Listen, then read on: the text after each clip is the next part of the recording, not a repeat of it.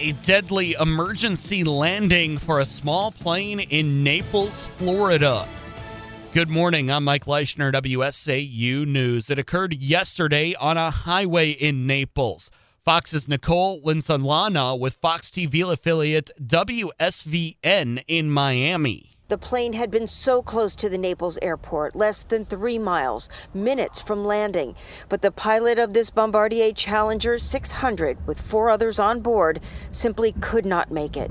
Moments before the crash, the pilot said this to air traffic control. Okay, Challenger, Hopperjet 823, lost both engines, emergency.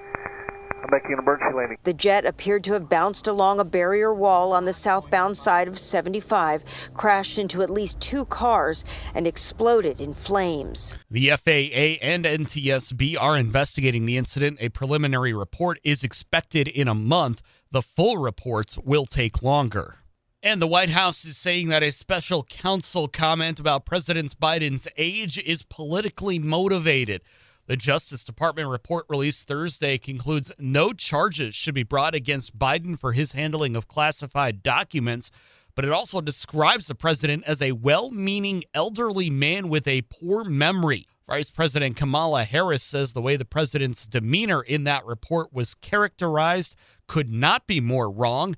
Some Democrats are accusing the counsel of being biased. Now the News 9 forecast for central Wisconsin for the rest of today. We'll have mostly cloudy skies early. Those clouds could clear off later this afternoon with a daytime high of 33. We'll see a low tonight of 23. Then for your Sunday, temperatures warming to 35. Another day in the 40s could be in store for Monday with a high of 41.